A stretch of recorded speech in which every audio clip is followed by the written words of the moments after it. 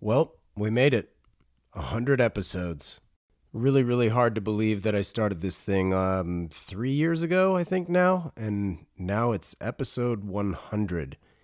It's going to be a special one for two reasons. One, Mr. Matt Farah is joining me on the show. We actually recorded this months ago, only to have him graciously offer us to use his video at his place at his car storage spot. The video of this show will follow this introduction.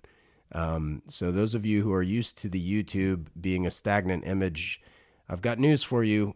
Today, there will be video playing in just a minute. So without further ado, here is the introduction to my chat with Matt. And big thanks to Mr. Farah for having me over there to Westside Collector Car Storage. Great facility. Thanks, guys, for hanging in there. Episode 100. Let's get it. If you're an automotive enthusiast, I'm sure you've heard of today's guest, Matt Farah. I'm confident in saying his channel, The Smoking Tire, inspired countless people to make car videos for YouTube. And though he didn't invent the business model for car storage, he certainly made a name for himself in the space. It was at his offices within Westside Collector Car Storage where Matt welcomed and hosted me so we could record this episode. The level of hospitality is immediately felt when entering the building, and given the fact Matt's father held several seats in the C-suites of some of the largest luxury brands on the planet, it doesn't take long to understand why. We chat about Matt's upbringing, his cars, both the ones he owns and those he's sold. On top of that, Matt's been a watch collector for the better part of a decade, so of course we explore his relationships within the space of horology as well. This was a fun one, and to boot, Matt extended the invitation to use his equipment and film the show.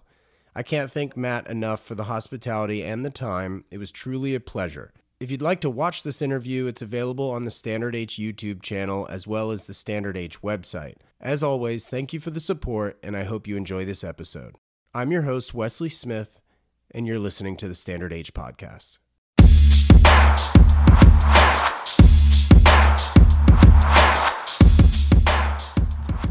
Yeah. Thanks for taking the time, man. No problem. My pleasure. Good to see you. Thanks for coming to me. Yeah, no problem. I'm up here all the time for production and stuff for the apparel, and Are you San Diego normally? Yeah. Okay, cool. Yeah, home base is San Diego, then cruise up here to get the cut and sew done. Oh, where's the factory's like downtown or something? Yeah. Oh, cool. Yeah, exactly. So have it all made here.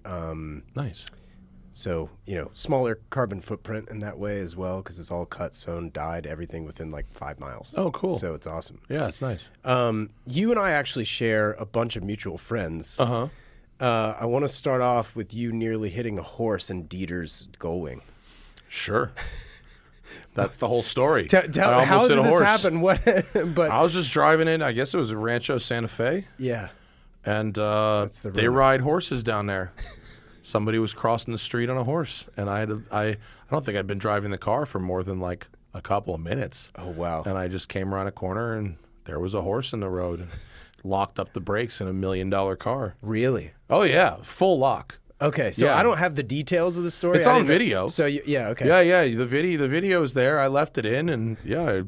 I mean, I don't know if I almost hit the horse because I stopped probably 40 or 50 feet. Okay. But like, yeah, I fully locked up all 4 brakes in a Gullwing, and when a horse was in the road.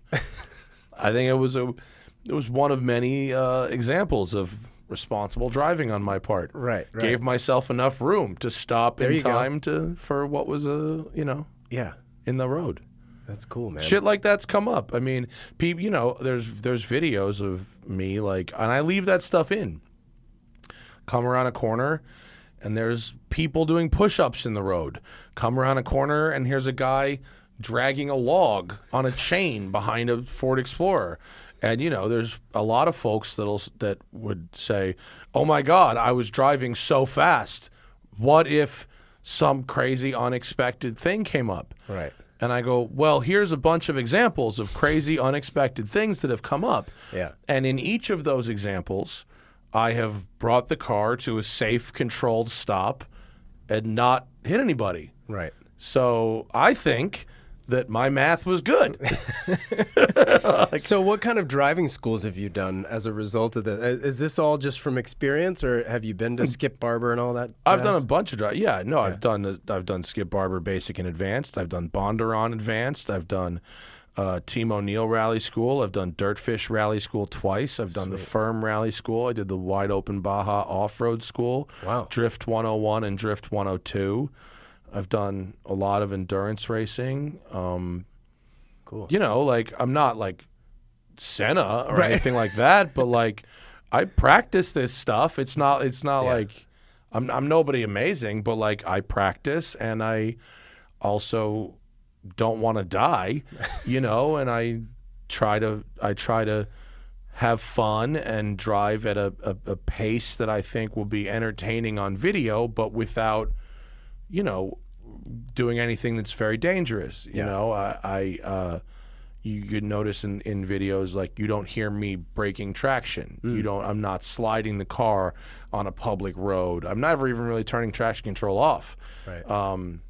And so I'm not crossing the double yellow lines. You know, I'm trying to Be responsible. Well, I'm trying to set a reasonably good example of here's how you can enjoy your sports car in an appropriate location, in an appropriate manner. And maybe your morals aren't the same as mine. Like, there are people who be like, you are going over the speed limit, and the speed limit is the limit. And like, okay, like you can think that. Sure. You know, that's fine, but like, at least acknowledge that I've taken the steps to like be in an appropriate place. And like with the thing with the horse, like I wasn't going fast. Right.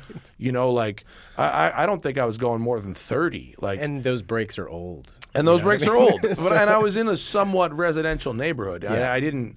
The goal with that video in that car was not to go as fast as possible. Sure. It was just to see what it was like. And so Right.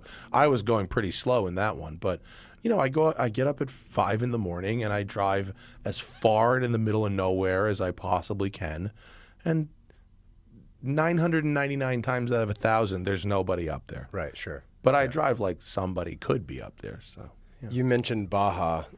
Your Safari 911. That's gone? I sold it You last sold it. year. Yeah. Right, right. Yeah. How did that car come about? Was it presented to you? Did you dream it up? Like, Oh I'm no, I even didn't talking dream it up. like Lee Keen builds those Right, things. yeah, he builds them, but Yeah. I'm thinking like the spec, right? Like with the bus seats, I went to North Carolina to drive to Lee's. I've known Lee for a very long time. Cool. Since like 2006, like a really long time. When he was like up and coming, you know, kid, you know, racing driver, and I hadn't even made videos yet. It was like before I even made videos, and because he raced for this team that is now defunct, but was in from Connecticut, where I'm from, and he raced for them. He told me I was making this show called Tuned, which was about modified cars. Okay. On the Drive network on YouTube, which is not really. It became thedrive.com eventually, but I was making this show, and Lee was like, "Hey man, you know, I'm doing this thing with these off-road Porsches," and he sent me pictures of his, and I was like, "Well, that's fucking amazing," and he goes, "Do you want to come out to my place?" He goes, "I have a rally stage," and I go, "Well, yes," and he has like a vacation home like in the woods of North Carolina. I want to say it's North Carolina.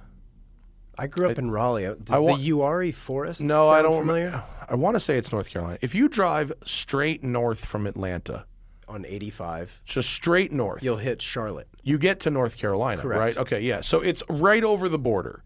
It's Yeah. very close to the Georgia-Carolina border, Yep. and it's somewhere in the woods. I see. Smoky Mountains. Okay. Beautiful little place. Yeah. And it's in the middle of nowhere, and there's this road that's not like an official rally stage, but it's like 7 or 8 miles dirt road, and it comes to a dead end. Interesting. And so if you go to the end and there's no one there, and then you work your way back, you now have a closed road. Right. You have closed the road. Right, right. And so he brought the car, and I had a go in it, and I was just blown away by what you could do with it. That you could transfer the weight and initiate the slide, and it was just the greatest thing ever. And I said, The second after I drove it, I said, just I have to have one. I have to have one. Put me down. Yeah. And he goes, okay, well, it's going to be like a year, Yeah. wait. Right. And so, and I go, okay, well, and then he goes, it's going to be this much money. And I go, holy shit. Okay, wow. I go, well, what can I do to possibly reduce some of those costs? Right.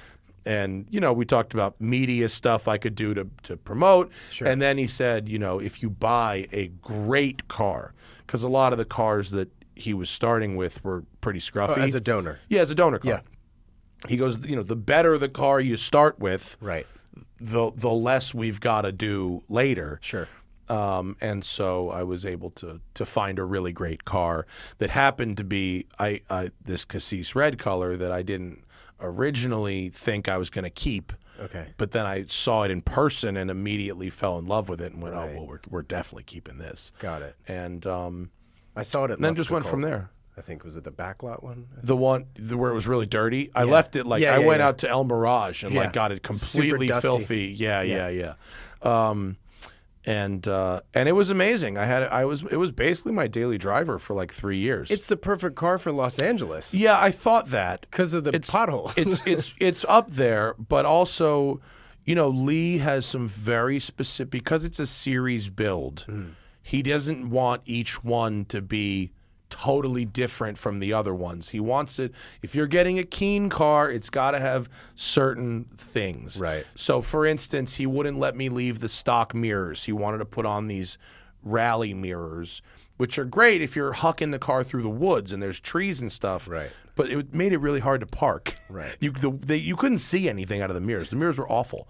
And They're just a formality, really. and also it had a very high performance clutch in it, which was really heavy. Yeah. And it was so you could clutch kick and really abuse the car, and it would take it. And that's great. But when I was sitting in traffic on La Cienega, in it, my body is just destroyed from driving cars, and I had a bad ski crash 10 years ago, and so various things in my body are just fucked. And so one of the things is my knees. And so after about 3 years of driving this thing, Right. it really started to beat my knees up a little bit. And most people, I have a Lamborghini Countach, and most people go, "Oh my God, how do you deal with the clutch?" Like the Safari It's a clutch. cakewalk The compared- Safari clutch was heavier. Yeah, the Safari clutch was actually heavier. Wow. And I go, "You think that's bad? You should try this." And people would get in it and go, "Oh my God, the weight of this clutch." Don't get me wrong, it was an amazing car. Sure. And I took it skiing. I had snow tires with it. I'd drive it to Mammoth. It was a blast in the snow. Yeah. And it was fun. Like it was a really cool thing to drive around LA and to take on trips and Yeah. and whatnot. And it was not a bad car at all. But after 3 years, I was like, I had done, 7,000-8,000 miles in it, which for me is a lot. For 'Cause I've one got- car, yeah. Well, yeah, I've got press cars that I'm Right. driving, and I've got 6 cars of my own. So to put that many miles on one car means I really do like the car. Yeah. But I found something else that I wanted, and I just I called Lee and I said, "Look, man, I love this thing, but I haven't really been driving it much the last couple months. My knees are killing me, and I go, I think it's time to move on. Are you?" And he goes, "I'll call you back in 20 minutes." And he called me back in 20 minutes, and he goes, "I'll give you, this much." Okay, for so it." he bought it back from He bought it back and sold it to the next guy in line. Sure. Who originally I think was going to take all the bus fabric out and change the interior. Right. But people keep sending me this photos of the car. The guy does stuff with it. The guy who bought it was pretty cool, and I only met him the one time, but he seemed very cool, and he's done a bunch of stuff with the car. He's been at events and he's been out, and it's still got the bus fabric in it. So maybe he liked the color, maybe he thought he didn't want it until he saw it, Right. and he realized it was actually very cool and kept it. I still have a couple of yards of the bus fabric. Sweet. And eventually we'll do something fun with it. I don't know what yet. I'll figure it out. Where did you get it to begin with, the fabric? Lee wouldn't tell me. Oh, Lee got it. Lee Okay, got it. I see. Yeah, he wouldn't. He showed me a few different examples. I knew I wanted something very aggressive. The stuff he had done before my car Yeah. was more like Porsche Houndstooth and Pasha Right. and stuff that was cool. Yeah. And fun, but I was like, no, I want something, because I had this Fox Body Mustang, and I used like outdoor patio furniture fabric for it, and it was wild, and it was great. Like Sombrella. It was like halfway between like Cholo and like what your grandma's couch would look like. I love it. It was I'll show you photos of it outside. It's really, it was wild. And I was like, I want to go more aggressive from this. Got it. And then he showed me the bus fabric, and he goes, I've been sitting on this one. He goes, he found it somewhere. You're the perfect customer. And he goes, this is going to really work with your car, and you're the only person I know who would actually try this. And I go, that's 100%. And since then, he's built other ones that were crazier. He built one that was like the Lego mat. Oh, whoa. He built one that was like actual cow hide, like with the fur on it. You know, where they leave like the fur on the cow hide. Yeah. He's done a couple that were insane. Wow. And I got a little jealous when I saw the Lego mat one. I was like, oh god damn, that's a great idea. Like I should have done that. That's hysterical, man. All right, I want to know. It was a rad car though. I want to know kind of your vibe, like the all-encompassing, big picture, emotional aspect of a lot of these car companies going electric. Like, because I know you've had a Volt, right? I had a Volt. You had a Volt. You loved it. I had a Volt. It was great. Yeah. Yeah, it was great. And I have a Mach-E now. Are you super stoked on everybody going electric because you also have the Countach at your Well, disposal? yeah, no, I mean... but like, what's your vibe? Well, first off, we've got... It's a big question. Yeah, it's a big question. So, I don't believe that being a car enthusiast and thinking that environmental issues need addressing need to be mutually exclusive. I'm not like a yeehaw, coal rolling motherfucker. You know what I mean? Like, that's not me.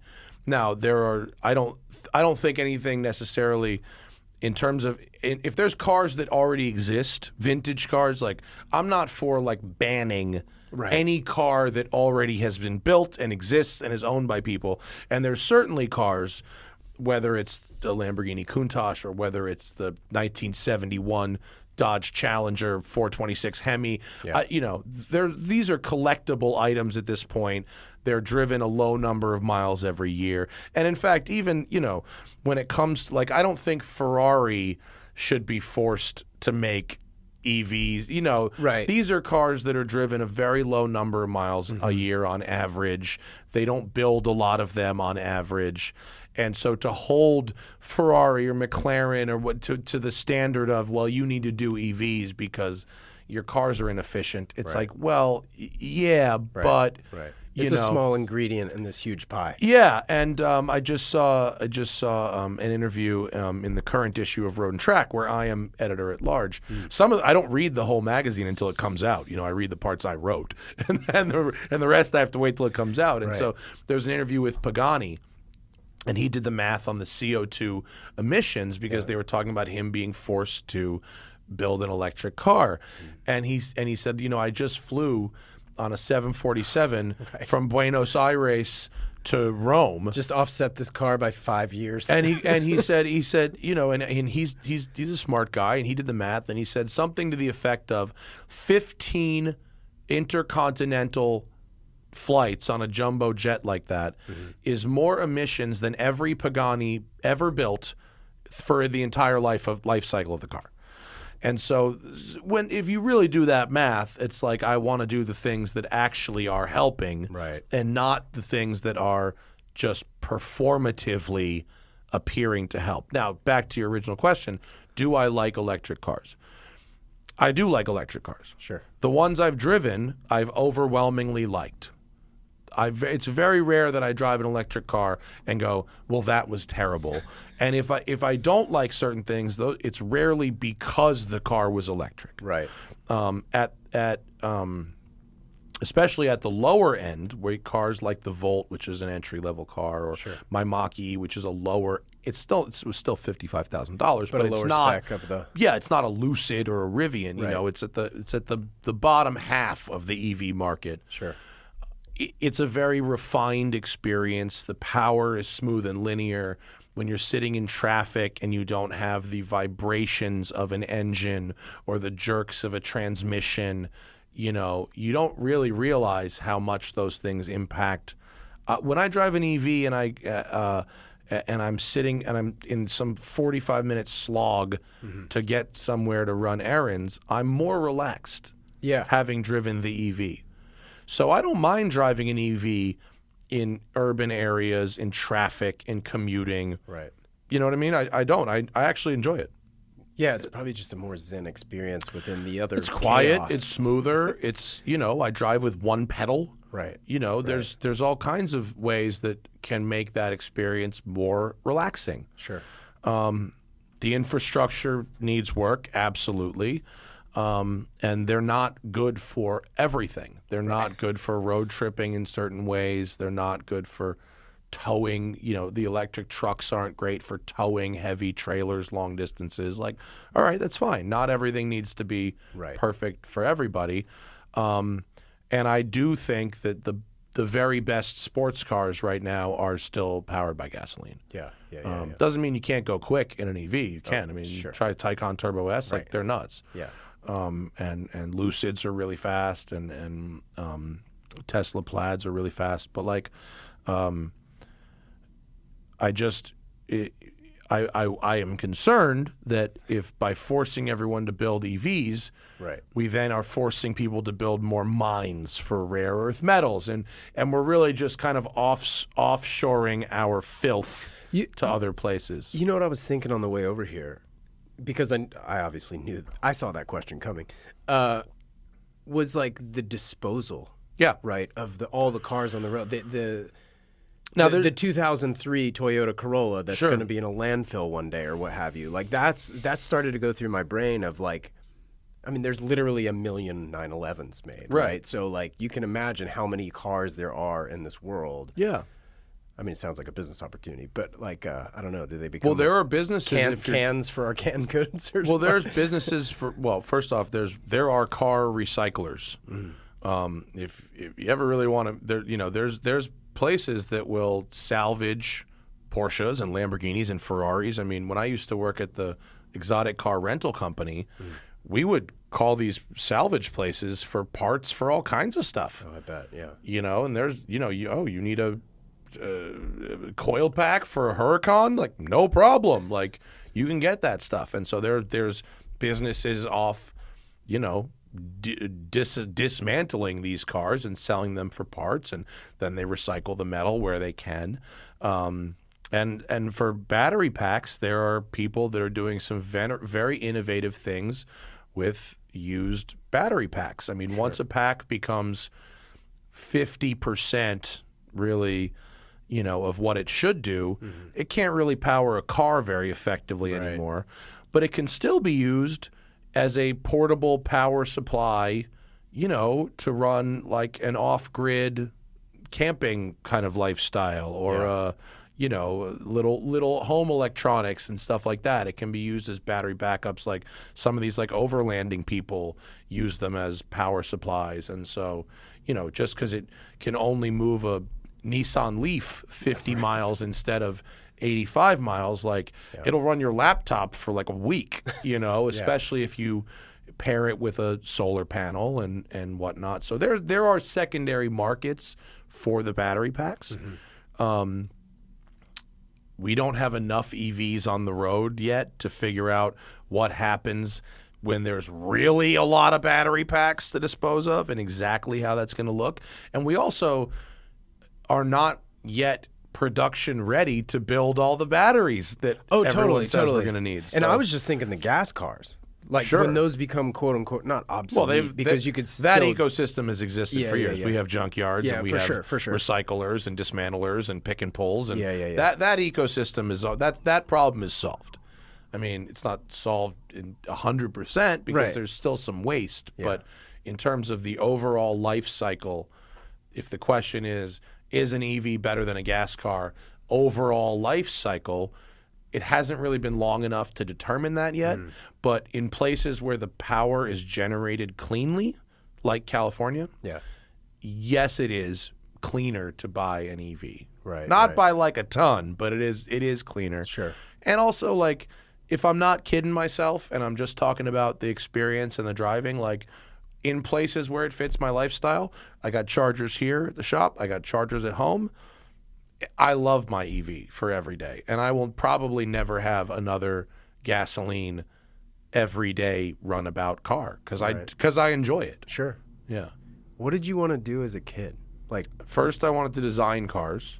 that's what Like, you wanted draw to be them. when you, I wanted when to you grew draw up. them. Yes, I wanted to draw cars. Okay. Be that guy who would draw the concept cars and stuff like that. Yeah. J. Mays, like that kind of thing. Yeah, yeah. And then I wanted to write for Road and Track. I wanted to be the guy who reviewed the cars. Wow, that's incredible. Yeah.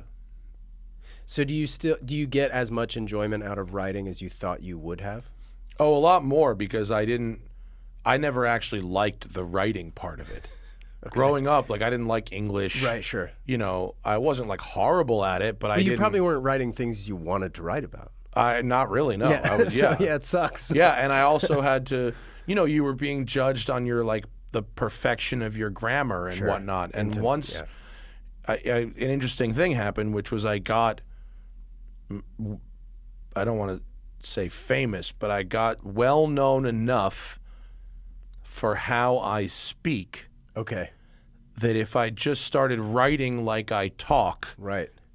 even if the grammar isn't perfect, it still worked. It'll resonate. Yeah. Yeah, like you don't need to be prim and proper about every little thing if it sounds like when I read that article you wrote, it sounded like you were talking to me. I could hear your voice reading it. Yeah. A lot of writers don't have that. Right. I'm lucky because I started with video and podcasting and then went to writing. Right. And so a lot of people who read my writing, not everybody, but a lot, know the voice and the cadence, and they realize that I'm writing like I talk, and so they can hear me narrating it to them when they read it. So do you use voice to text when you write? No. Okay. But like Maybe that's you just should. but that's just how it comes out. Maybe more time efficient for Maybe. you because it's I use voice it's to your text voice when anyway. I text. Yeah. Oh, okay. Yeah. Well, for sure. Yeah. But like No. the I don't know. software is there. Yeah, of course. That's why I asked. No, I can type That's pretty interesting. fast. Okay. I'm old enough that I had typing class Yeah. in elementary school. Yeah. And I really split it. And I'm young enough that like the internet was the internet was a thing when I was in became a thing when I was in like 7th, 8th grade. So like by the time I got to college, like all kinds of shit was on the internet. Right. Of course. Napster, porn, Yeah. all that stuff. But I'm young enough, but I'm old enough where all the stupid shit I did in my real youth is not on the internet. documented. Yeah, it's not exactly. on the internet. Yeah. You'd have to break into my house and steal my photo prints to see the drugs I was doing in high school. That's hilarious. Yeah. I know you were a photography major in college. Yeah. I imagine you still shoot in your free time and have Yeah, you ever fun seen with those YouTube center cards, cameras. bro? So what are you using? Like, what do you have a go-to setup? Favorite camera? I lost all interest in artsy shooting when things went digital. Interesting. Yeah. So do you still shoot film? Occasionally. When I travel, I have a Pentax K1000. Nice. That is the camera I took 7th grade level photography in. That's great. In college, I shot on medium and large format. Mm-hmm. I shot my senior thesis on an 8x10 camera. Oh, sweet. Which was like 85 pounds and made of wood, and you lug that thing around on your back. Pinhole camera. Yeah, it was old school. Bellows, the whole shit. Yeah. And I loved that. Cool. I really loved the Ansel Adams kind of slow, spend half an hour for one shutter pull, kind of thing. And I liked medium format a lot too. I really liked the detail, the richness. Yeah. And I'm colorblind, so I would shoot on Fuji Velvia, which is the most color-rich slide film. It was positive film. So to your knowledge, what color's your Countach?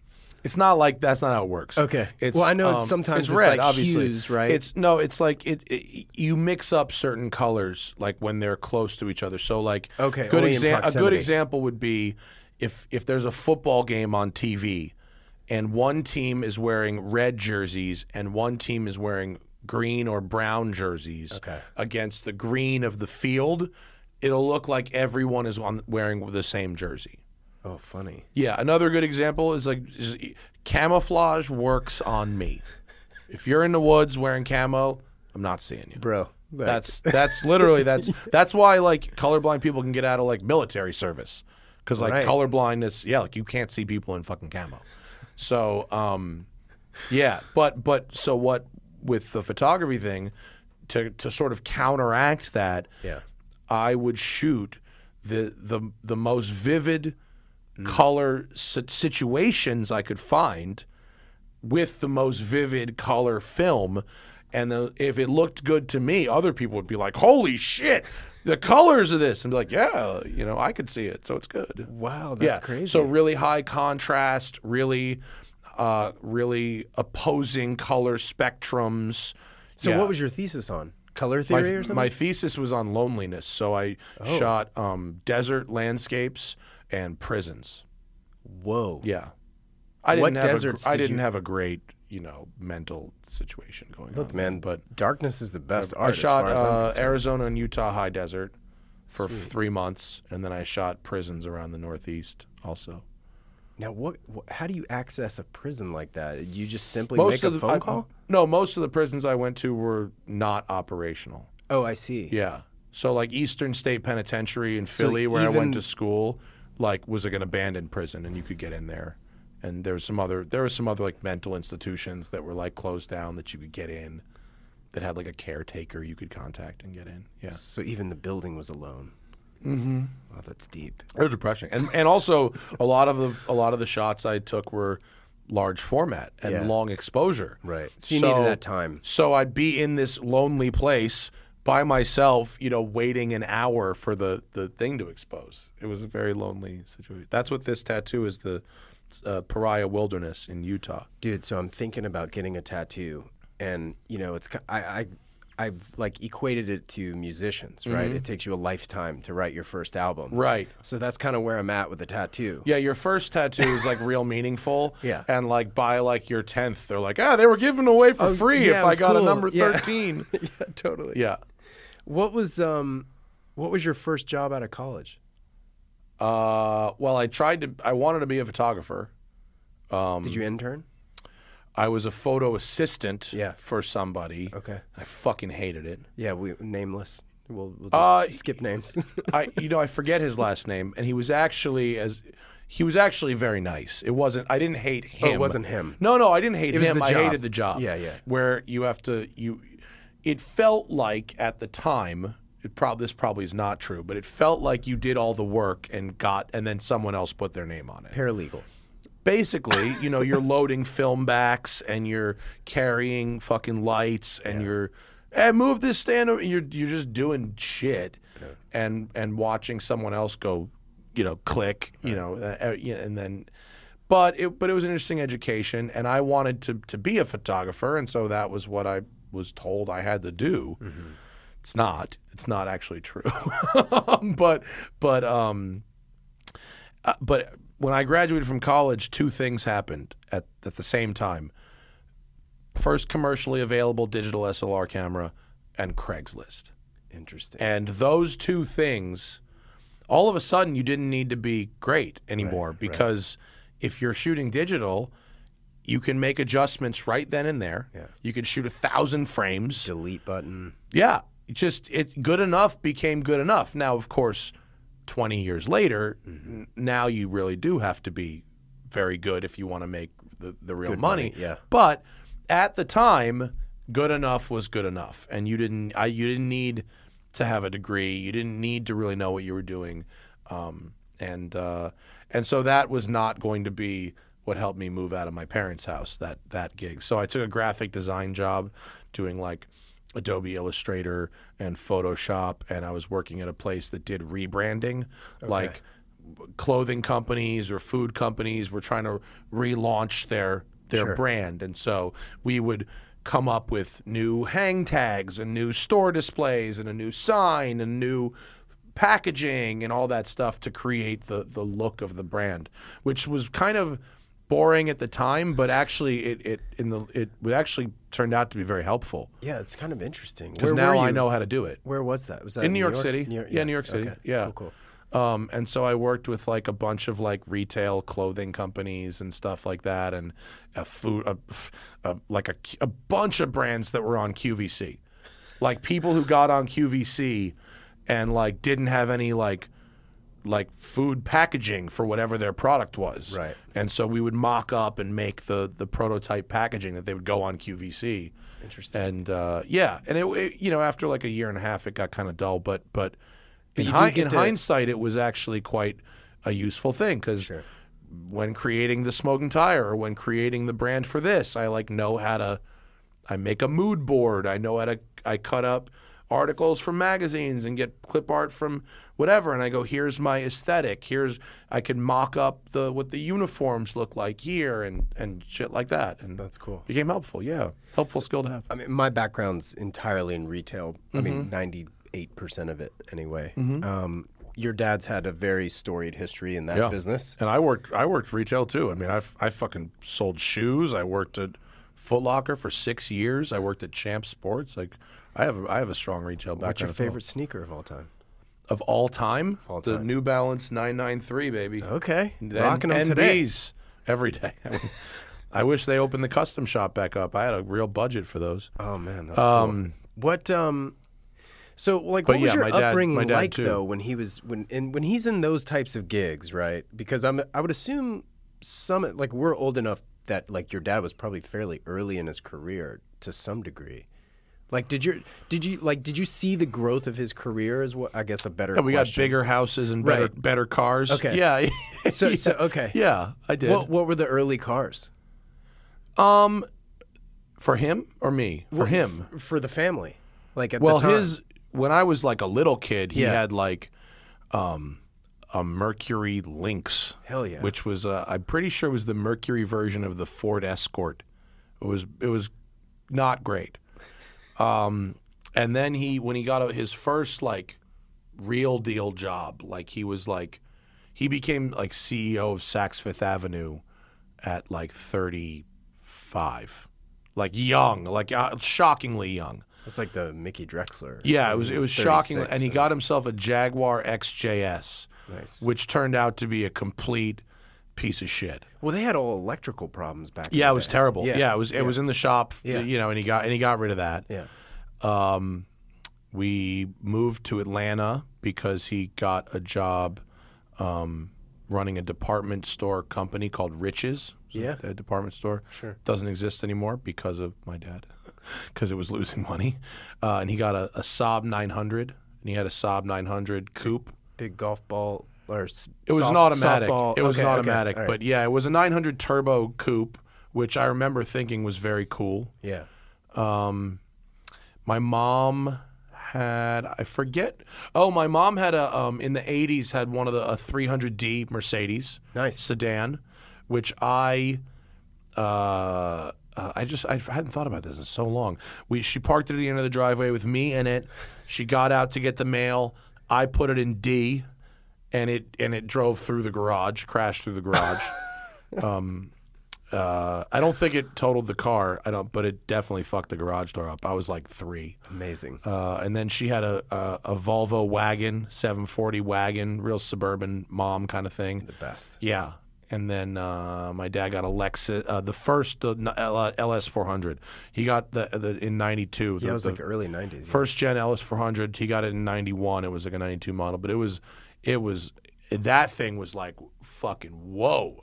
It was amazing when that thing first came out. It was so quiet and so smooth, and those gauges that would completely black out and then light up. I mean, really amazing stuff.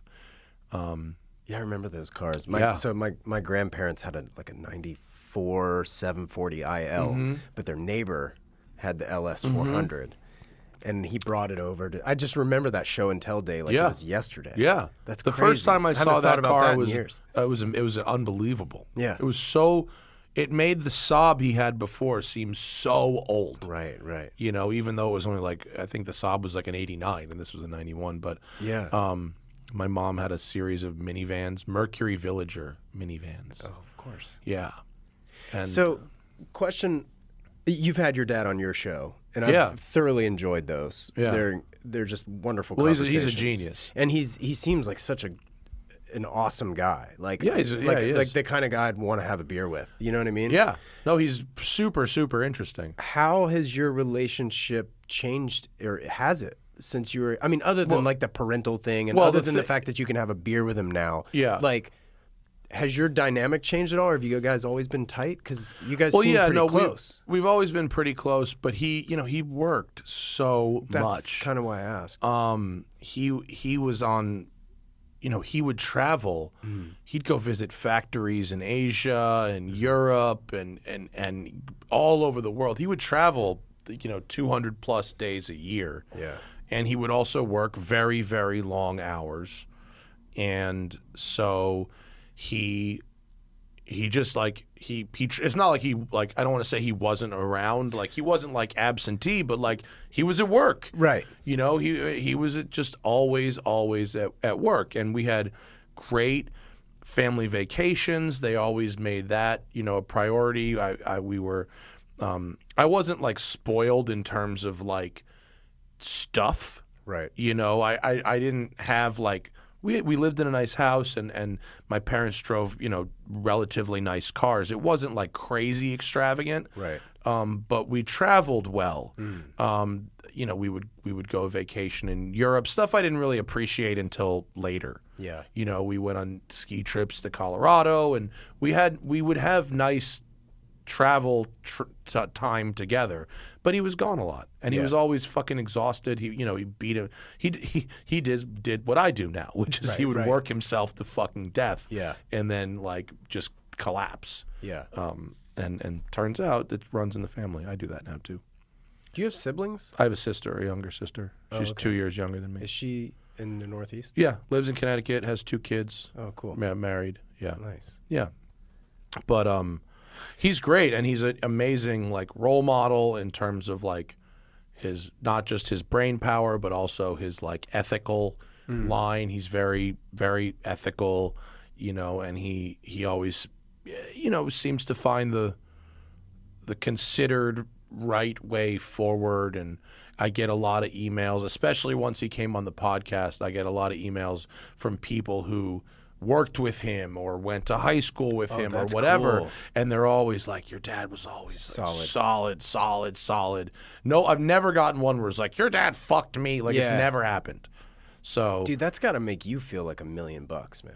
well, it's great. It's great. But at the same time, it's a big shadow to work 100%. your way out from under. And I have some advantages in life because of how hard he worked and how well he did.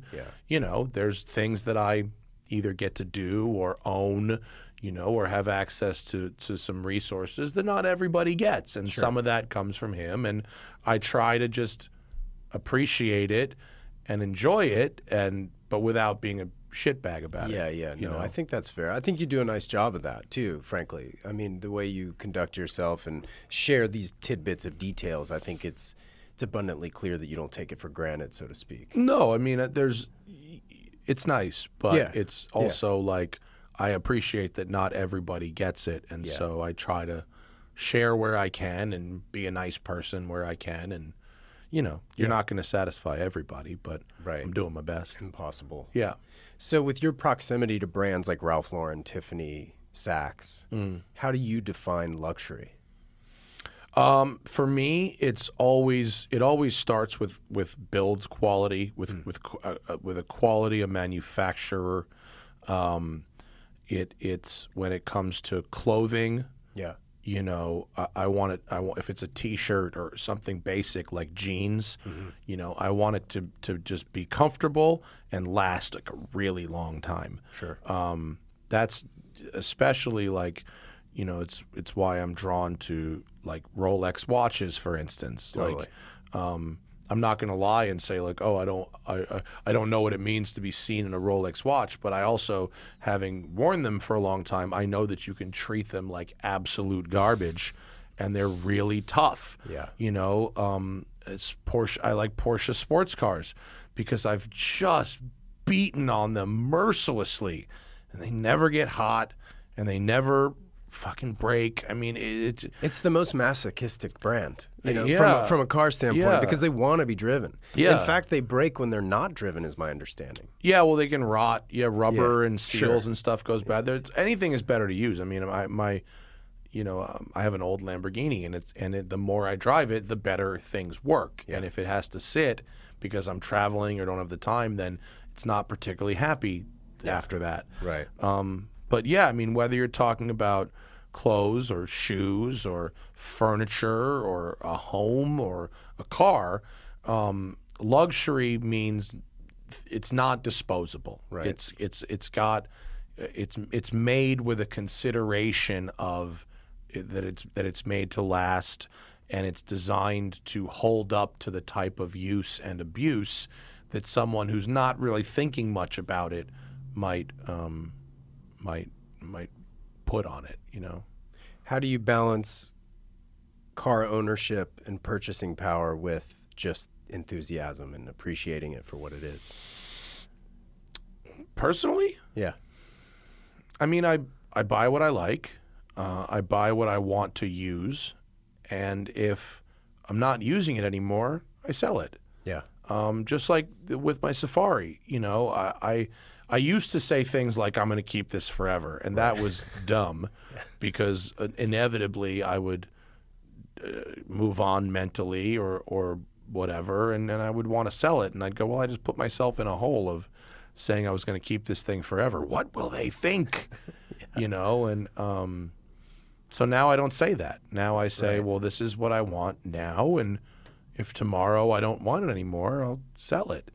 And Have you found that parallel within watches as well? Oh, for sure. If I don't wear a watch for like 6 months, and I have more watches than I can wear. Sure. Most people on this podcast fit that description. Yeah, I probably have like 22 watches. Yeah, that's a good number. It's a bunch of watches. And I would say that more than half are under $1,000. Cool. I like Seikos a lot. Yeah. And I didn't end up with 22. I ended up with 22 watches because if I need the itch scratched, more often than not, I will buy something that's relatively cheap. And I work with some customizers that customize the Seiko divers in ways that I like. I'll change the bracelet or the hands or the crystal or have fake aging patina. I would never do this on a Rolex or a expensive watch, but on a cheap watch, whatever, play, have fun. So I've probably got 5 or 6 Seiko divers, and I've got a couple. I got like a G-Shock and some stuff like that.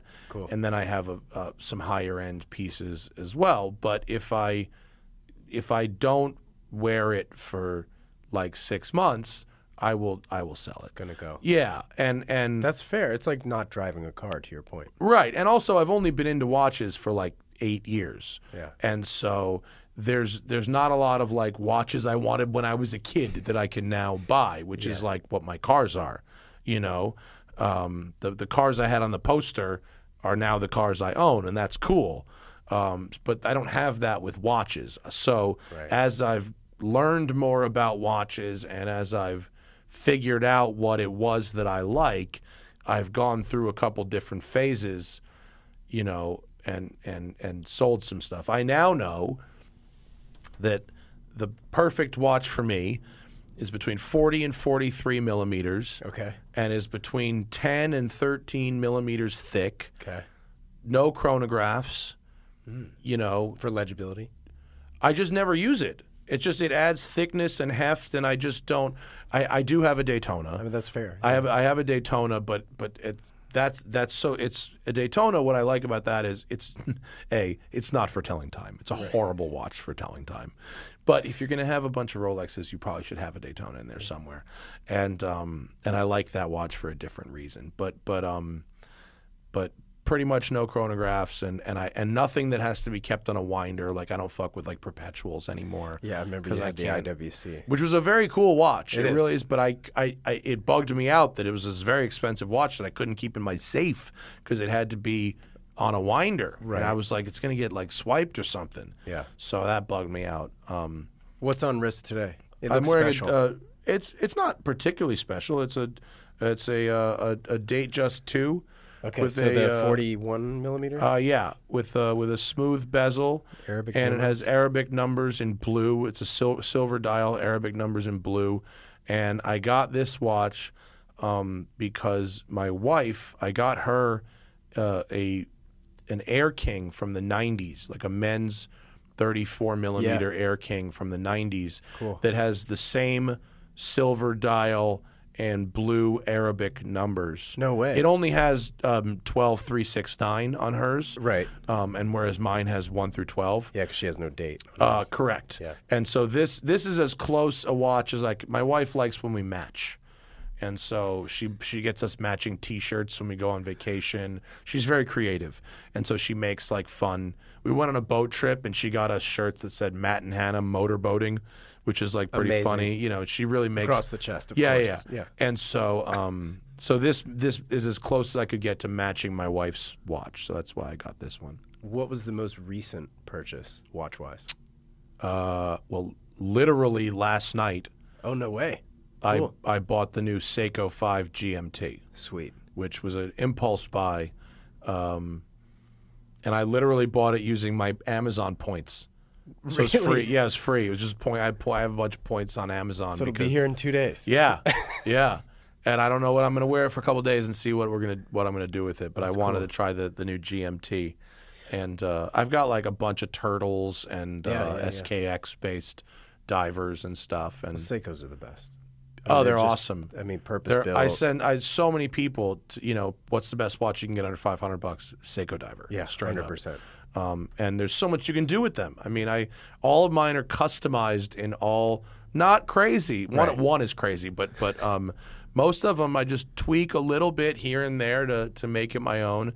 And for $500 or $600, they're every bit as satisfying to wear as something that is literally 10 or 20 or 30 times the cost. Couldn't agree more. Yeah. I also I have like a Pepsi GMT Rolex that I got for my wedding. It was a wedding present from my father. Jubilee. Yeah. So I love that, and I love my Explorer No-brainer. too, which I wear a lot. I wear the Explorer all the time. Yeah. So that's a great piece. I have the same GMT, and honestly, man, it's like I had it on the other day, and I was like, this thing could be a one. Probably the best watch ever made. Like, it's probably in terms of like iconic design. It wear it dresses with up, any dresses outfit. down. Yeah, I you know? wore it on with a wedding suit. Yeah. Perfect. Wear it with a t-shirt. Perfect. Smash it into a wall. No Perfect. problem. Yeah. It's possibly the best watch ever made. Yeah, no, I don't disagree. If you were to distill your car and watch collection to 2 cars, 2 watches, what would you do? Well, it sounds like the Pepsi GMT might be a part of Pepsi. I'd keep the Pepsi GMT and then my Daytona probably, which is a gold Daytona with a Tahitian black mother of pearl dial. It's pretty aggressive. that. Amazing. Yeah, but if you wanna rock 'em, shock 'em, that's the one to wear. Yeah. And I would go with the Mach E and the Countach. Oh, wow. Yeah, That's cool. yeah. I like that. I wish I had reasons to drive the Countach more. Right. My other cars keep me from driving the Countach more, and I want to drive it more. Well, yeah. I mean, I think that sort of sentiment is great for ownership of anything. Yeah. Like you want to use it. Yeah, you know? I do. Yeah. That's cool. Yeah, Yeah, I love that. and I've always got I've got other Press car. Yeah, cars yeah, exactly. coming through. So You're getting in stuff Yeah. all the time. yeah, Do you consider yourself successful? yeah. What defines that success for you? I mean, I mean, there's objective ways. Sure. I built a business here, and it's full. Sure. Yeah, yeah. I said I've got 130 spaces to offer at this price, and here's the facility I've got, and 135 people have said I was gonna say, and it's full. it's full, and we have a waiting list, and I'm building another one. So this project was very hard. West Side Collector Car Storage. The construction, it took 4 years. It was very, very difficult. I knew it was long. I didn't know. Yeah, it was 4 years. But at the end of it, I hypothesized that if I built this thing, they would come, and I did, and they did. So, And not so there's interrupting that. you, but fine. when you're building something for 4 years, like, I mean, obviously you're making payments on this stuff and it's not it's even horrible. being used. Oh, it's horrible. Holy shit. It's horrible. That's got to be miserable. Yeah, it's horrible. Wow, interesting. You're just writing these monster checks. Just And property monster tax, checks. I'm assuming. Do you own the land? Yeah. Oh, yeah. Okay, cool. Property tax. I guess you have to if you dug that deep. So. And also if you don't own the land, this business model doesn't really work. Sure. I mean, it's if you were having to Rent or lease the build land. this type of infrastructure Mm-hmm. for something that you don't own, I mean, is just that's not good. kinda Yeah, stupid. it's not good. Yeah. And then also, like, you know, although I am not as successful from a media perspective as I could be, and maybe I'm getting old, and maybe I'm on the back half of that career. And when you say media, what are you referring You talk about to? YouTube, you talk about podcasts. I mean, the podcast is successful. YouTube, I probably was more successful a couple years ago than I am now. There's more people. Yeah. Because YouTube is like it's like a volume game. Yeah. And I just, you need the energy of youth to do that. And I couldn't keep that up forever. What's your posting schedule these days? Well, we're doing 8 videos a month now, but I used to be doing 16 videos a month. Oh, is that right? So Yeah, you're doing half. I was doing Okay. 4 days a week Okay. for 3 'Cause years. I don't know. I see your content all the time, it Yeah. seems. Well, but time's flying, so even if you're doing half, it seems like Well, it's 2 videos and 2 podcasts a week now, Yeah, as opposed to 4 videos and 2 podcasts a week. right. So, but also I get to write for the magazine, and so it's that's the magazine that I dreamed of writing for when I was a kid. So now I have that job. So, I mean, yeah, I guess objectively I am. I don't have to think about money very often, which is great. I don't have so much that I'm like flying on private jets everywhere, but I've got enough where it's something I don't have to really think about very often, which is really, really nice. And I also don't have kids. And I'm not going to have kids. So, Got it. So, by the way, my wife is more successful than me. So What does she do for work? she's the head of research at Twitter. Whoa. Yeah. Research? Yeah. Man, she must be busy. Yeah. Very busy. Yeah. Fact checking She and- works. Not that. No, No, I'm just kidding. it's user experience. So Oh, I see. if we make this button red, how does the audience react? It's A lot of the A/B kind of testing. Yeah, A/B testing. It's focus groups. It's what does your home screen look like? How does the algorithm work? How does it feed you suggested items versus people you follow? Well, And it's good she's not at Instagram right now. I know, right? Yeah. Well, she used to be at Facebook, which owns Instagram, course, and so now she's at Twitter, which is an interesting place to be right now. Yeah, Yeah, but she's with ownership and she's such. very successful. So between the two of us, we do okay. That's And awesome. fortunately, she likes weird cars. You see the Nissan Pao downstairs? I That's didn't- hers. Oh, the no little way. the little blue Yeah, Japanese yeah, car. yeah, That's okay. hers. That's And sick. she has a Delica also. Yeah, the Delica. van. Yeah, That's hers. Yeah, That's amazing. So if she's happy, if I just keep buying her weird Japanese cars, like, all right, cool. Is she a Fiat Jolly fan? She probably would be if she. The orange. Yeah, you no, know, she. kinda The POW is basically a Japanese Fiat Jolly sort of with zany, doors. you Yeah, know? That's cool. What I don't know the history behind the smoking tire as far as the name is concerned. Where did the It's name hard to come up from? with. It was a tough one. It took me months and months and months. It was from the branding company. Go back to that branding company, we'd have to come up with brands for stuff. Yeah. All the time. So you have inspiration boards and you're writing lists and one day at the branding company, Theodora Richards, who is Keith Richards' daughter. Okay. Smoke show. Okay. This chick comes in. Well, we're going to help her start a denim brand. Okay, fine.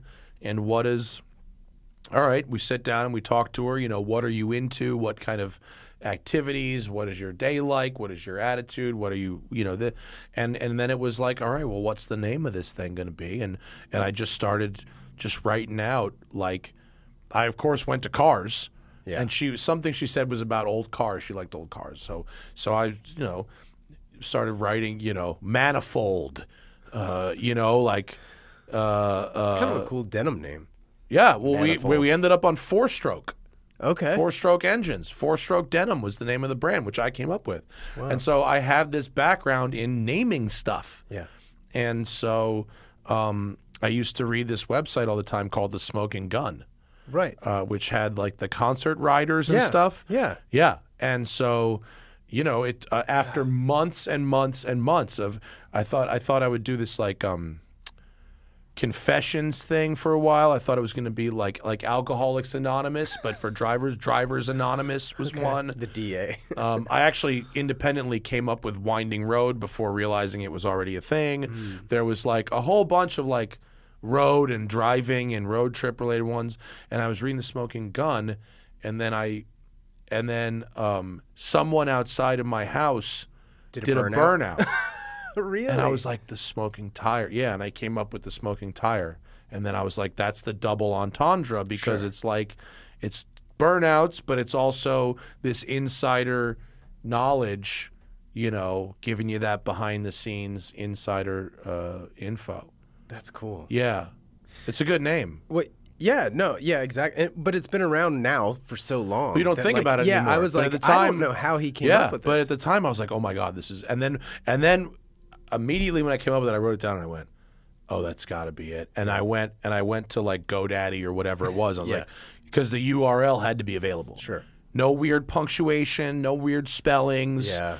You know, like I've that been through Drivers Anonymous thing I had, there had to be like a hyphen there, and I was like, oh, the hyphen's going to fucking kill me. That can't be it. Dude. It matters less now, but then it really mattered. Now, like the social handle's got to be available. Right. But and I was like, oh my God, it's available. And I bought it for like $3. Of course. And it was fucking like, yeah, buddy! And now it's $19. Well, fuck, you know, for West Side Collector Car Storage, I wanted to buy WCCS.com.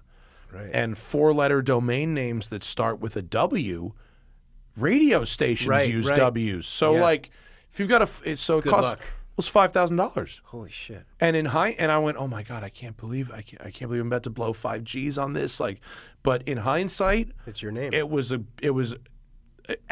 worth every penny, and not to type out West I Side was gonna say, Collector can you Car imagine? Storage. Yeah.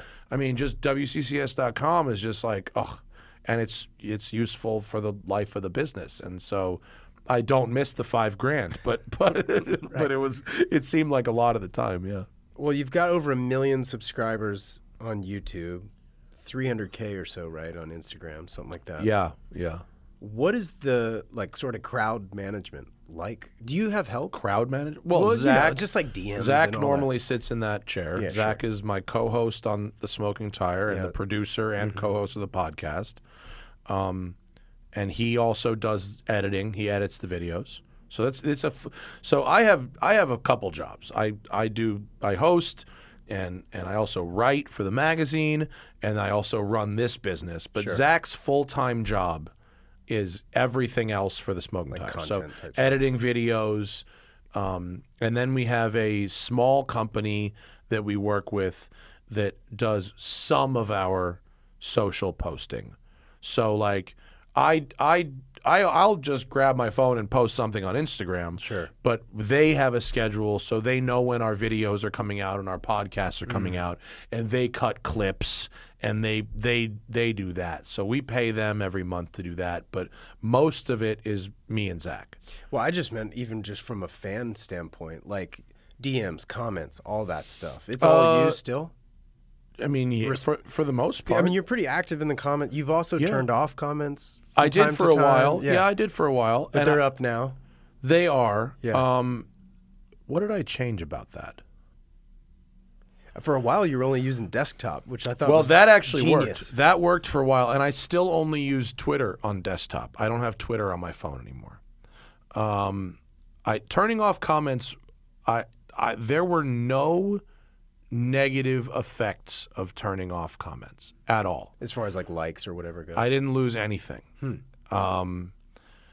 But after, I mean, I forget why I did it. I mean, it was some kind of, it was my mental headspace or something. I just didn't want to hear from fucking people who were, I think it was maybe even during the construction, people were like, fucking the number of at-home contractors that for all of a sudden became experts in construction based on seeing a 2x2 photo of fucking something, you know, and it just was driving me nuts. And so I turned them off for a while, and then I turned them back on whenever my brain felt a little more, you know, balanced. The thing about the internet is it's gotta serve you and not the other way around. And so if I ever felt like this isn't serving me, I would find a way to stop. And so for a long time, I didn't use Instagram on my phone also.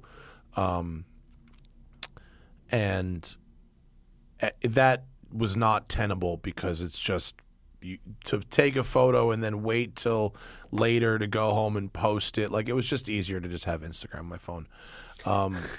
But Twitter I still don't have on my phone, and I won't have on my phone because Twitter, I get angrier at Twitter. That's crazy. Yeah. But it's important to not let social media run your fucking life. What was the impetus behind starting your YouTube channel? Because, like, I know you were like detailing cars back in the day, and you were around Well, cars. we made our first YouTube videos 6 months after YouTube launched in 2006. But like, what gave you, like, why? Do you know what I mean? We had the car wash. Larry and I owned a car wash. Advertising. Marketing for the car wash. Got it. Yeah. We started this driving club, which was marketing for the car wash. Sure. Because these guys were coming fucking, these Goombas, because we were in Harrison, New York, was the car wash, which is where all the Goombas that left Brooklyn and wanted a backyard went. And so these hilarious Italians, some of which were actual mafia, some of which were just funny Italians, would come smoke cigars and hang out at the shop and never fucking leave or do anything with their cars. And so we were like, well, what if we did a thing where their cars got dirty and they'd want to wash their cars? So we started this driving club that they could join. And we would put on these drives. And a lot of people do this now, but in 2006, this was kind of novel. And then they would get their cars washed. And then YouTube launched, and I was like, if we made videos of our drives, people across the country could see this cool thing we're doing over here. And so the early videos really looked a lot like skateboarding videos. Yeah, totally. Yeah, because that's what Tom did. Yeah. Tom Morningstar, who was my cameraman, was like a skate videographer. Got it. And so the videos looked like skate videos. And so we started doing that, and then very quickly it became, I became more of a host. When did you consider it successful? Like, what was the marker where you're like, oh shit, I'm on to something? Well, I mean, Or was almost it just immediately a check showing up? Well, almost immediately, this dude was like, we were making videos for this. Our car wash was called the New York Motor Club. We made videos for that. Man, I hope you had that URL. It's a good name.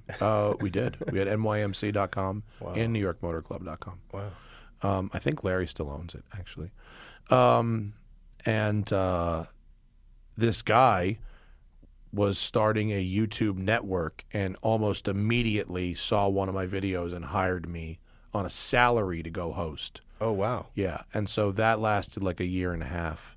And then the economy crashed, and then we got fired. The whole company sold cheap to Google, and we got fired. And that's when we moved to California and started the Smoking Tire. So I don't know. I mean, it was a real grind for a really long time. So was California chosen because of like better weather to make videos? Yeah. We could make videos year round. Yeah. That was why. We came from New York, and it would snow, it would rain. Nightmare. And so we came out here on a work trip, and it was like, holy fuck. Yeah. We're out here, it's January, it's 75 degrees. We're driving a Ferrari, and like it was a total no-brainer. That's awesome. Yeah. And so weed was legal. Yeah, fair enough. Yeah. So you mentioned Zach. He's doing the editing, some of the heavy lifting content-wise. How did you guys connect? Was it like a job when posting? When I first came out here and started the Smoking Tire with Tom, within, I mean, not very long. I don't remember if it was a month or 3 or 4 months, but it was like real soon after getting here. Yeah. We also had the Smoking Tire website, which is still a website that exists, but now it's just a landing page for all of our other media stuff. Right. It's just like basically like auto-populates. Sure. But back then I used to write on the website, and people would send me writing, and Zach sent me a bit of writing, and he was like, hey man, like I'm a fan of your videos, and Here's some writing. Let me know what you think. And it was like really good. That's great. And to this day, it was like the only bit of writing anyone has ever really sent where I was like blown away. A bunch of people started writing for the Smoking Tire who now write for other people. This dude John Klein, this dude Colin Woodard, Blake Wrong, a bunch of folks who now have other writing jobs started by writing for me in the early days of the Smoking Tire. Oh, that's cool. But Zach, I was like, he was like, oh, by the way, I live in LA, and I was like, oh, come by, come hang out. Yeah. And so we chilled, and first he started by writing some stuff for the Smoking Tire, and then I was like, do you want to come on a shoot and see how we do this? And then he didn't have any background in videography at all, and we just like taught him how to make videos. His videos are great too. Like when he's chit chatting. Well, he does. I mean, he does. Yeah. He does open mic comedy, and he's done theater groups, and he's done stuff like that. So improv, so he's very funny and very quick, and it was tough for him when he first started hosting videos because the audience was like, "Who's this guy?" But I knew from the beginning that he could do a good job. It wasn't whether the audience is warmed up to him or not. It was not because he wasn't doing a good job. It was there just because they were used to seeing me and not him. But I think we complement each other well. Totally. Yeah. Yeah. Well, especially on the podcast for sure. Yeah. Like anytime he interjects. And even when stuff, we're doing car reviews, like it's all very relevant. I have more fun. Like I used to go out by myself and Right. make videos, and like I'd rather do it with my friend. Yeah. Like That's awesome. I'm enjoying it more. How does a successful YouTube channel like yours grow? Like at this point, like what are you focused on? Like Ask somebody who's growing. well, okay, that answers that. But so are you even worried about that? Do you care that it's not growing then? I mean, you said it with a laugh, but I mean, there are things I know what you have to do to grow a channel. okay, Some of those things I'm willing to do. right. Some of those things I'm not willing to do. Well, you said the content, right? So 16 So- versus 8. Right. So yeah, I mean, one of those things is, YouTube has decided that if they want you to grow, they want you posting every day. Yeah, No. How about fucking no? that's Not a lot doing of work. that. man. Yeah. People burn out. I burnt out after doing 4 videos a week for 3 years. Alone. Yeah. Yeah. And Because the edit I used takes to edit way those longer. too. Yeah, I was gonna say I the was edit- editing those also. And That's the so, work. That's yeah, the work. Yeah. And also,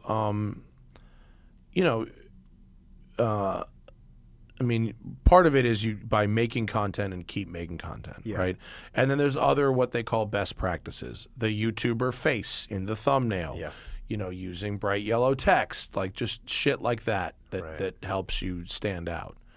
And look like Walmart. I mean, But if it works. look, we've had the studies done. Yeah, I've no, paid, no, no, I've no. paid Yeah. experts. Right, I right.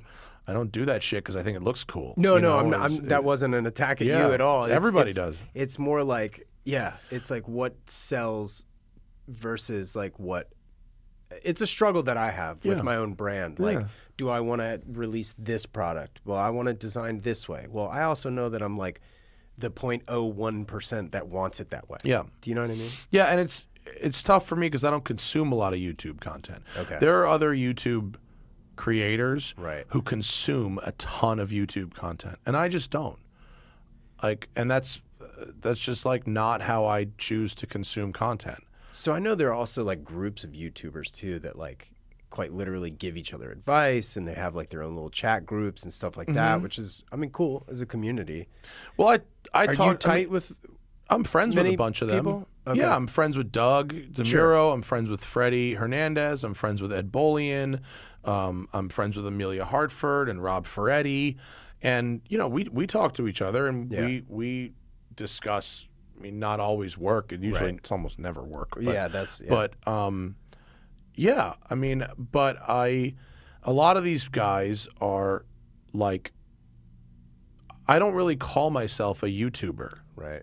I'm an automotive journalist, which means I do car reviews. I mean, that's really what my channel is. It's car reviews. So it's not like YouTube is just the outlet for your product. Right. Yeah. And I got a lot like Freddie and Amelia and Rob Dom. Like they're not doing what they're doing these builds, and they're doing like YouTuber shit that is more successful on YouTube than what I'm doing now. The most successful thing I ever did on YouTube was driving people's personal cars and like evaluating their modified cars, which the audience loved and I didn't love. Interesting. I didn't enjoy that much. Why It was not? because I would much rather go, here's multinational corporation, they've built a product and they want you, customer, to spend $100,000 on that product. Yeah. Should you? Should you not? Have they done a good job? What could they do better? As opposed to, here's Dave. Yeah. Subjectively. Dave modified his car Yeah. in a way that suited his personal needs. Did Dave do a good job based on my criteria? Right. And oh, by the way, Dave's going to fucking sit here Yeah, next to you. next to me while I drive this car. And that doesn't mean I'm not appreciative of the people who brought me cars. And that doesn't mean No, sure. that, you know, that I didn't enjoy meeting them and hanging out with them. Yeah. But to drive a car for 15 minutes, decide whether this dude or girl did a good job modifying the car they wanted to modify their way, according to my standards, was ultimately unrewarding. I see what you mean. Compared to driving new product that's really engineered by people whose job it is to engineer it, and then giving consumer advice based on that. Yeah, sure. And so I found other ways to replace that income. You know, like my channel is not doing as well as it was before, but we're making more money as a company because of the podcast, because of my writing, Right. because of other things. But, you know, I had 3 years or 4 years of incredible growth that's kind of over now. And there's almost nothing I could do to get it back. Interesting. Yeah. Once that momentum stops, it's stopped. So it's fine. Yeah, it I seems still like get- you're at peace with it. I am. Yeah. We still earn a living. Yep. I still drive press cars. I still review them. I still get views. I still sell ads against the views. But the time of big growth for that part of my career, I think, has ended, That's cool. and I'm okay with that. Yeah, totally. Yeah, because honestly, making videos, the physical making of the videos, is probably the least fun part of the job. Well, waking up at 5 a.m. and, you know. Yeah, driving to the middle of the desert. I like the driving part of it. Yeah, of course. But sure. if I had to choose writing articles, recording, doing radio here in my studio, or creating or making videos is the most amount of work for the least amount of money. You know? Yeah. So Yeah, beating your head against the wall to a certain degree there. I'm not at the end saying of the day. I'm not ungrateful either. Yeah, I mean, sure. I understand how I got here, and I Yep. chose to make videos, but I've done 2,000 of them. What's your favorite release this year, car-wise? My favorite car that's come out this year? Trying to think. GT4 RS. It's a good one. Hard to beat that one. GT4 RS pretty fucking good. I saw that at the LA Auto Show, and it was just like, I can't Yeah, it's believe they're badass. doing it. It's fantastic. It's fantastic. It's car. amazing. Yeah, really, really good. What's in the garage right now? You have 6 cars, you said? I think, yeah. You got Lambo- Countach, Ferrari 328. I want to ask you about that car. I've got an E46 M3. It's my favorite. That's here. It's back over there. That's my favorite M3 of I've all time. got yeah, it's great. The Mach-E, Sure. wife's POW, wife's Delica, Okay. Aston Martin Vanquish. That's a 7. Oh, you do have that The car. manual I forgot- manual swapped Aston completely Vanquish. forgot about that And then one. I've got a Honda Monkey. What? Yeah, I've got a. What is a Honda Monk? I'm It's sorry. a little motorcycle. Okay. All right. It's a mini motorcycle. That's why I don't know about it. Yeah, and I've got a Vespa. Sick. And I've got a. That's it for my cars right now, and then I'm driving the Bronco Raptor press car, which Okay, is that's parked the outside press today, car. the green one. Yeah. Well, part of the reason I ask is because, like, I always joke that I'm customer number 1 of Standard H Apparel. So how much of West Side Collectors was necessity, like your Oh, customer a number bunch. one? Oh, a bunch. Yeah. Okay, all right. No, the whole idea. I mean, obviously, I didn't invent the idea of Oh, sure. luxury car storage by any means, but a friend of mine owned a building in West LA. Very nice guy, very wealthy individual, and owned this little commercial building. And he kept his cars there, and he said I could keep my cars there. Yeah. And he moved away from LA. He moved to San Francisco area, Okay.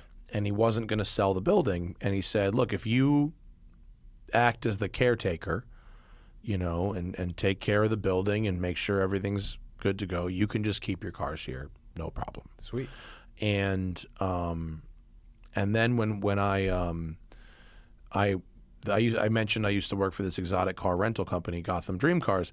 One of the things I did, one of my side hustles, because it's LA and you can have 75 side hustles, was I helped them open their LA location. And when they first opened their location, I connected them with my friend, and then they used the building also. So I had my cars there, and we had the rental cars there. Everybody and wins. we were, yeah. And then that Gotham Dream Cars sold to Beverly Hills Rent-A-Car, and it still operates on the East Coast, but on the West Coast, it's just Beverly Hills Rent-A-Car. And then my friend told me he's selling the building. Okay. So at first, I thought I might buy it for myself, and it was very expensive, and if it was just going to be me, it was not going to work. Right. And then I thought, okay, well, maybe if I get a bigger building and split it with a couple people, and it just, the math didn't work until I got to this big thing. And so, to answer the long story short is like, yeah, I needed space too. Like I needed to keep my cars somewhere also. Yeah.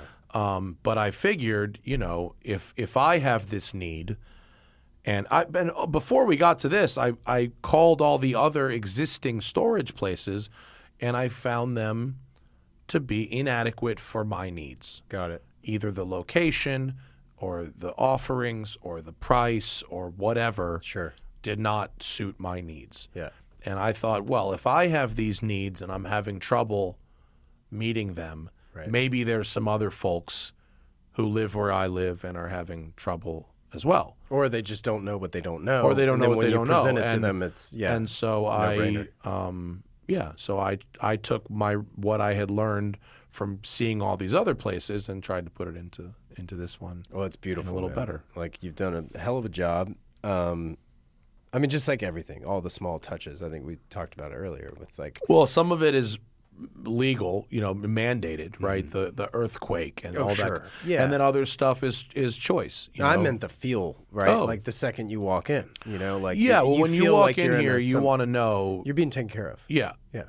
People pay a lot of money to park their cars here, and you want to know that it's not just a parking space. You've got a team that's looking out for your car and that really cares, that your car is taken care of better than anywhere else. And, Yeah.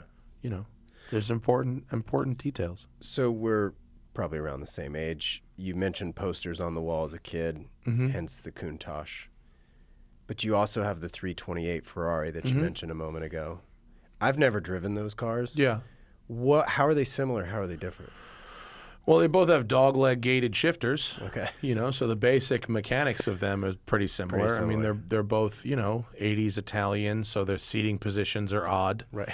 Is it offset? A little offset, yeah. The Ferrari is much easier to use just as a car. It has the controls are a little lighter. There's a little better airflow through the cabin. You can take the roof. It's a GTS, so Sure. I take the roof off. I probably drive it with the roof off 95% of the time. Cool.